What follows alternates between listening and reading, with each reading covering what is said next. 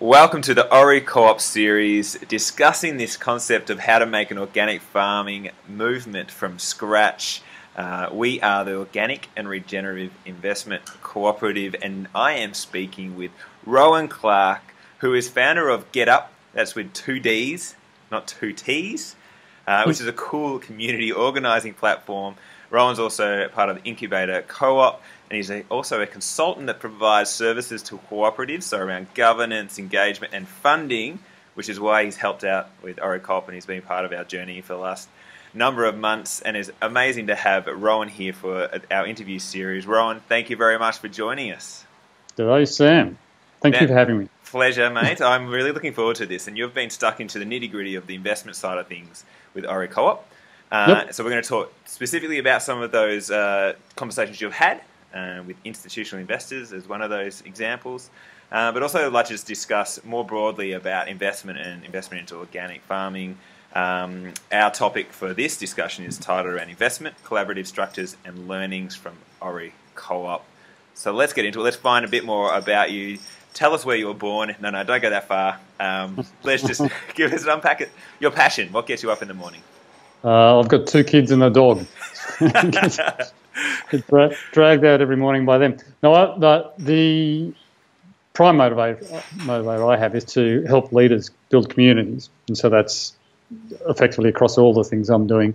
That's what we're trying to do. So ORICoop was a great opportunity to work with Carolyn Suggett. Was the starting point. That was how I got involved, and then to work with a board that's motivated and has values very much aligned to my own.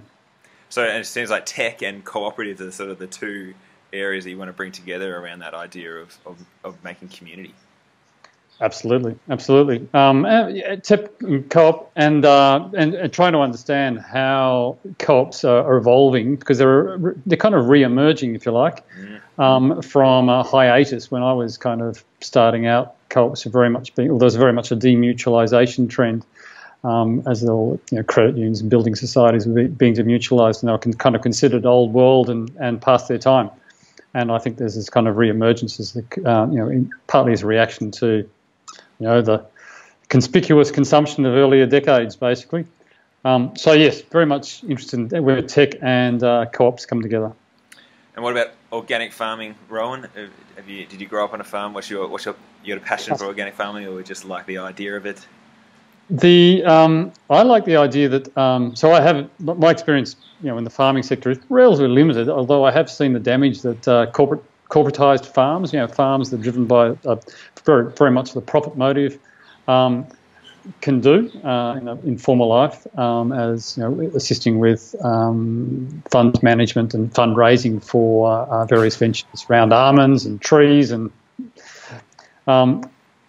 The thing that I like about the organic farming sector is, apart from the communities, it effectively brings a different filter to the farming process. So it brings more to it than the profit motive. So that's kind of very broadly everything from community to all farming practices. That's great. Now, a bit more of a high-level question. This topic is around how we create a bit of a social movement around organic farming. What's your insights, maybe from an investment point of view? How do we really garner the community support behind organic farming and specifically around what ORICoop's doing? Yeah, good question. I guess one of the key lessons we've had is very much that we're on a journey. So there's a conversation that Carolyn and I have been having at various occasions about, well, what exactly is that clear and common purpose? We understand there's shared values amongst the people involved in ORICoop, and clearly what we're seeing is there's that resonates with people, a wider community. Mm-hmm. But trying to really zero in on that clear and common purpose that provides the glue, if you like, for a movement is one of the first things that I think ORICoop's getting there, and there's still finding its way to that absolute crystal clear. And then the next step in terms of creating a movement around it is an executable plan. So like starting small and kind of celebrating your achievements along the way. there's probably not too much more to it than that. It's quite straightforward, Rowan, isn't it? And that's it. I think we need to keep getting those runs on the boards with ORICoop, because you're right. I think we've got the values, and people love it, and as soon as you talk about it, people get it. Now it's let's prove it. Let's get those farms under our belt and keep supporting those organic farmers across the country. You're right. It's going to happen. It's the hardest bit seems to be to work out. Well, what is the catalyst? What's the focal point? In order to bring it together to a head, and that's that common purpose. It's like, well, what is the value proposition that, for example, ORICoop brings that provides the cohesion for these, quite a disparate group of people that have aligned values, basically. Mm. Well, I could answer that one, but we'll keep going. We could unpack that for. We'll leave that for Carolyn to unpack a bit more. Yeah. Now, I want to get into some investment questions for you, Rowan. Who wants to invest in organic farms and organics in general? Who are they? Where are they? Who are they? The interesting question. Also, who are they? The journey that ORICoop's been on has been kind of informative in the sense of we've met investors large and small, institutional, retail, and just as a general comment, there's widespread demand for organic farming, both from to invest in a real asset. The idea that the world's awash with overpriced financial assets. To own a real asset's a good thing, a hedge against inflation, a hedge against. So there's general demand for farming assets, for real assets, and then the organic assets. In particular, people can see that that's a trend that, from an investment standpoint, resonates. Who wants to invest? Basically, the world wants to invest. The challenge really is that, from an institutional perspective, particularly in Australia, where we have, Paul Keating did this great thing of, creating our superannuation guarantee kind of concept that has enabled us to have, one of the largest superannuation funds and systems in the world. They have difficulty in dealing with small numbers, and currently the organic farming sector is a small number for the superannuation sector. So that is part of the challenge at the moment, is how you access the institutional sector from at the larger end of town. That doesn't mean to say there isn't demand from smaller institutional investors. Second thing is there is a bit of an education process that needs to happen, that farming has had in some ways, in some contexts, a checkered history, both in the good and bad. That people have been experienced great returns based on land valuations, skyrocketing, and so therefore are not driven by the farming so much. They're driven by the land, selling the land themselves. The flip side is there's plenty of stories of farming investments that haven't gone so well for one reason or another, and so there's kind of an education element to bring some of that small institutional market along regardless. Mm-hmm. An observation I've had over the last few years is that I think there must be a lot of money out there that wants to invest. It's just the opportunities aren't there. Is there some truth to that, Ron? And is that sort of where ORICoop can create a bit of a niche for itself? It's about finding these great opportunities. Its values are all there front and centre, and so if we can start presenting these opportunities, there will be that investment available. Yeah. Well,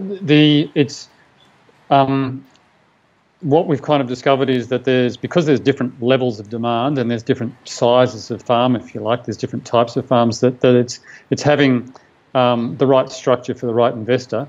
And you're right, having access to the opportunities. So the ability to aggregate, if you like, or bring together a number of farms so that large investors can have a pool to invest in is possibly a good thing. Mm. On the other hand, enabling the investment in smaller farms by that generational change from one farmer to another is another way that ORICoop could help. So those type of opportunities. Absolutely. I think that's, I'm really excited anyway. That's why I'm part of ORICoop. But yep. So investors then, what are the vehicles they normally invest through? So are cooperatives part of that list of preferred vehicles that they invest through? Are there things that they might be nervous about? I mean, with your discussions out on the road with ORICoop, are there some what exciting things that come up through cooperatives or they get nervous about? Can you give a bit of a summary of investors and how they go about investing? The experience of cooperatives are not your typically cooperatives. The investment in cooperatives is done by members. Yep. Okay, and so one of the issues with the cooperative traditionally has been its capital. They're capital constrained because they only look to their members for funds, and the reason for that is external investors will be looking for a return on capital. They mightn't necessarily be looking for the additional benefits the cooperative can bring its members. Members, on the other hand, aren't necessarily looking for a return on capital. In fact, typically they look for other returns for being a member so that they receive services. Employment, and those, yep. And so because there isn't that focus on the profit motive, you immediately have a situation where there's a kind of a non-alignment or misalignment between the members of a cooperative and external investors. And so where you've had historically external investors come into a cooperative, so it's traditionally caused problems. So Murray Goldman's a classic of current times. Namoi Cotton recently is just currently going through a demutualisation. Exactly, 10 years ago introduced external capital. What we tried to do in the ORICoop situation was to actually bring the investors in as members, as aligned parties. And what we're trying to do was to use to create a structure which enabled ORICoop to have permanent capital. Yep. But where that permanent capital was provided in a way where investors were getting more than simply their return on capital, they were actually wanting to be part of something which had aligned interests. And so whether it's organic farming practices, whether it was the community aspects, the social capital that can be generated for communities who participate. So, in short, the experience we had was that the institutional market found that a difficult concept, and not surprisingly, in other walks of life, I've had the experience where you present a new transaction or a new structure, and the immediate feedback from investors is, "Oh no, give me something I'm used to." And so on. So traditionally, investors wanted, that's right. So investors wanted something that they're used to, and so what we experienced in the past is people go, "No, that doesn't work because I'm not interested." And then you come back 3 months later and they go, "Oh yeah, sure, show us that." And so I think someone once said that, like, give me enough time, you can sell anything to anyone. And what we found was, given the amount of time we had, that we weren't going to get there. Interestingly, the structure that we actually proposed is very similar to the actual Tier 1 capital structure that's been kind of announced by Scott Morrison under the federal, that's enabling the idea is to enable larger credit unions and building society and mutuals to access permanent capital, Tier 1 capital. And it's very similar to the structure that we were proposing for ORICoop. Now, it doesn't mean to say ORICoop would have necessarily got it up, because you can see in those larger organisations they have a different risk profile, whereas ORICoop is a start-up. Having said that, investing in farms, which are low risk. So that was our experience, I guess, that the institutional market wasn't really ready. The retail market, on the other hand, the feedback we got from people was very much that this was something that they wanted to support, and so that there was demand from mum and dad investors or from people who are that wanted to become members of ORICoop, really believed in this mission, and were saying, "Look, we want to support that its objectives." That's great. So it feels like we're still in this exploratory phase. And especially with institutional investors, that you go talk to them and they say, "No, I'm used to this sort of structure. Can you set that up?" So it's not that the conversation has stopped or the flow won't potentially be there. It's just being creative in how we could set up other structures around the ORICoop values and the cooperative that still allows the same outcome of long-term preservation of organic farmland. We're just got to think about that for a bit longer. Is that sort of summary, Rohan? Yeah, and I think that's fair. I think where we got to was that if we simplify it right down, there's effectively three types of farms that have analogously three types of investors that look to invest in them. So at the corporate end of town, the large institutional investor is really looking for a risk-reward profile that's defined by a larger farm that has larger capital requirements, but also has more stable kind of product, if you like, or output that can therefore have stable relationships with major consumers. And so you can see that kind of risk profile and amount, the amount of to be invested really suits a larger institutional market. And we did test the concept very briefly of a property trust that would enable that ORICoop could manage or provide services to, and there was resounding demand for that from the institutional market. So that tier 1 or tier 3, whichever way you want to look at it, that tier of farm could be met by that type of structure and that type of investor. There's kind of a mid-tier where it's smaller farms where there's potentially either generational change or there's a need for for whatever reason that a farmer's looking to sell a land, a block of land, a farm that's $2 to $5 million kind of amount. And those properties aren't necessarily going to fit in that corporate kind of area. And so under that, we're looking at ways that we can provide funding structures for that. And that may be more through enabling one-off transactions. So the stuff that you're looking at, Sam, through Cultivate Farms and looking at generational change, how do we enable younger farmers to come in and to provide the funding for that to happen? So there's that tier, and then there's another tier which is like, in a sense, non-commercial farms. They're farms that are driven by other more social kind of aspects. So they're farms that often operate around the city, major city kind of fringes or within cities. And so the value of the land is such that you could never actually operate really a commercial operation on it. And so, but there's a real social benefit to having those farms in existence, and there's been some great work done around the changing nature of the Melbourne food bowl. You would have seen, have you seen that? The risk is it's kind of going to disappear as we build houses all over our farms on the outer rim. And so the idea is that there are structures that we could possibly put in place that enable philanthropic money to come in to effectively provide a way to finance those farms, so that there's this kind of non-cash returning element to the investment of the farms that enables the farm to be acquired.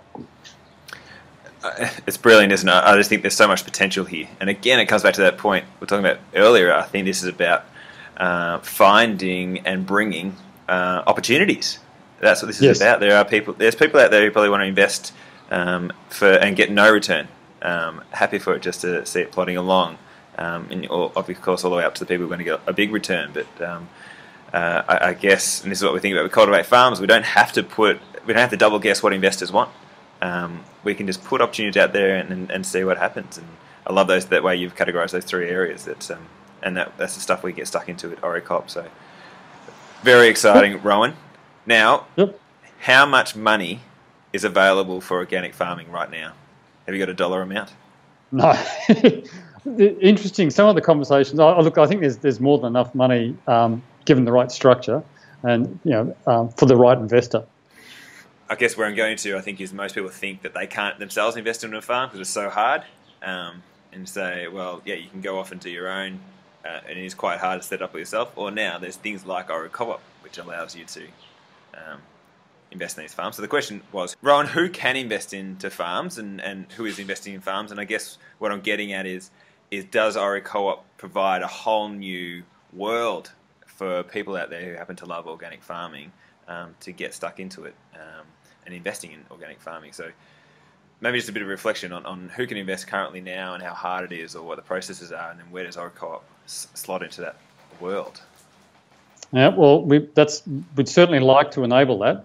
We'd certainly like to enable more than just a large fund manager investing in farms. We'd like to be able to enable those folk that did support the ORICoop raising, that wanted to have exposure to farms for the absolute long term, because they could understand that the social benefit, and I'm very happy with the idea the return was, would be indexed to inflation over time, would be a real return, and reflects the risks of owning farms as opposed to owning other assets. So we very much like to enable the full spectrum of investors to be able to invest in farms. So I don't think we've necessarily solved it as yet, as in solved what the different structures might be. I think we've clearly got a resounding yes on a property trust type structure for larger investors. I think we're still working through what the structures might be that enable individuals to invest in smaller farms. Mm-hmm. We may find that we can go back to our the previous structure. May actually be the right structure for that type of investment. But being CCUs. Being CCUs. Yep. Yes, by virtue of the fact that the CCU investors, those retail investors, very much got the idea. Very much got the idea that they were aligned investors, and that they were getting much more than simply a return on capital. They were looking for a social type return. Well, Rohan, this has been brilliant. I have really appreciated you just unpacking the journey that ORICoop's on with investment and just investment in general. I appreciate your support, your steady hand with this whole process. I think there's, again, so much potential to support good farming across Australia, and I want to see ORICoop right up there leading the charge. Appreciate your time, mate, and no doubt we'll see you around the organic farming industry over the next few years as we get stuck into this fully. Absolutely. Well, I've loved being part of ORICoop, and I fully support what you guys are trying to do, and you've got an amazing board kind of and vision for the future. So, all power to you. Thank you, Rohan. And where can people go to find out more about you and your work around the Incubator Co-op and GetUp? They just type that in and they'll get there? Yeah, getup.com will do it, or incubator.coop will also do it. Okay. Yeah. Great. All right. Thanks again, mate, and we'll speak soon. All right. Cheers. Take care. Thanks for your attention. We hope you really enjoyed that interview. We are the Organic and Regenerative Investment Cooperative. We would love for you to sign up, become a member, follow us on all the social media accounts, connect with other like-minded people who want to see organic farming thrive across Australia. Please watch the other videos in our series as well, and share amongst your friends and family. But please do get in contact. We'd love to chat.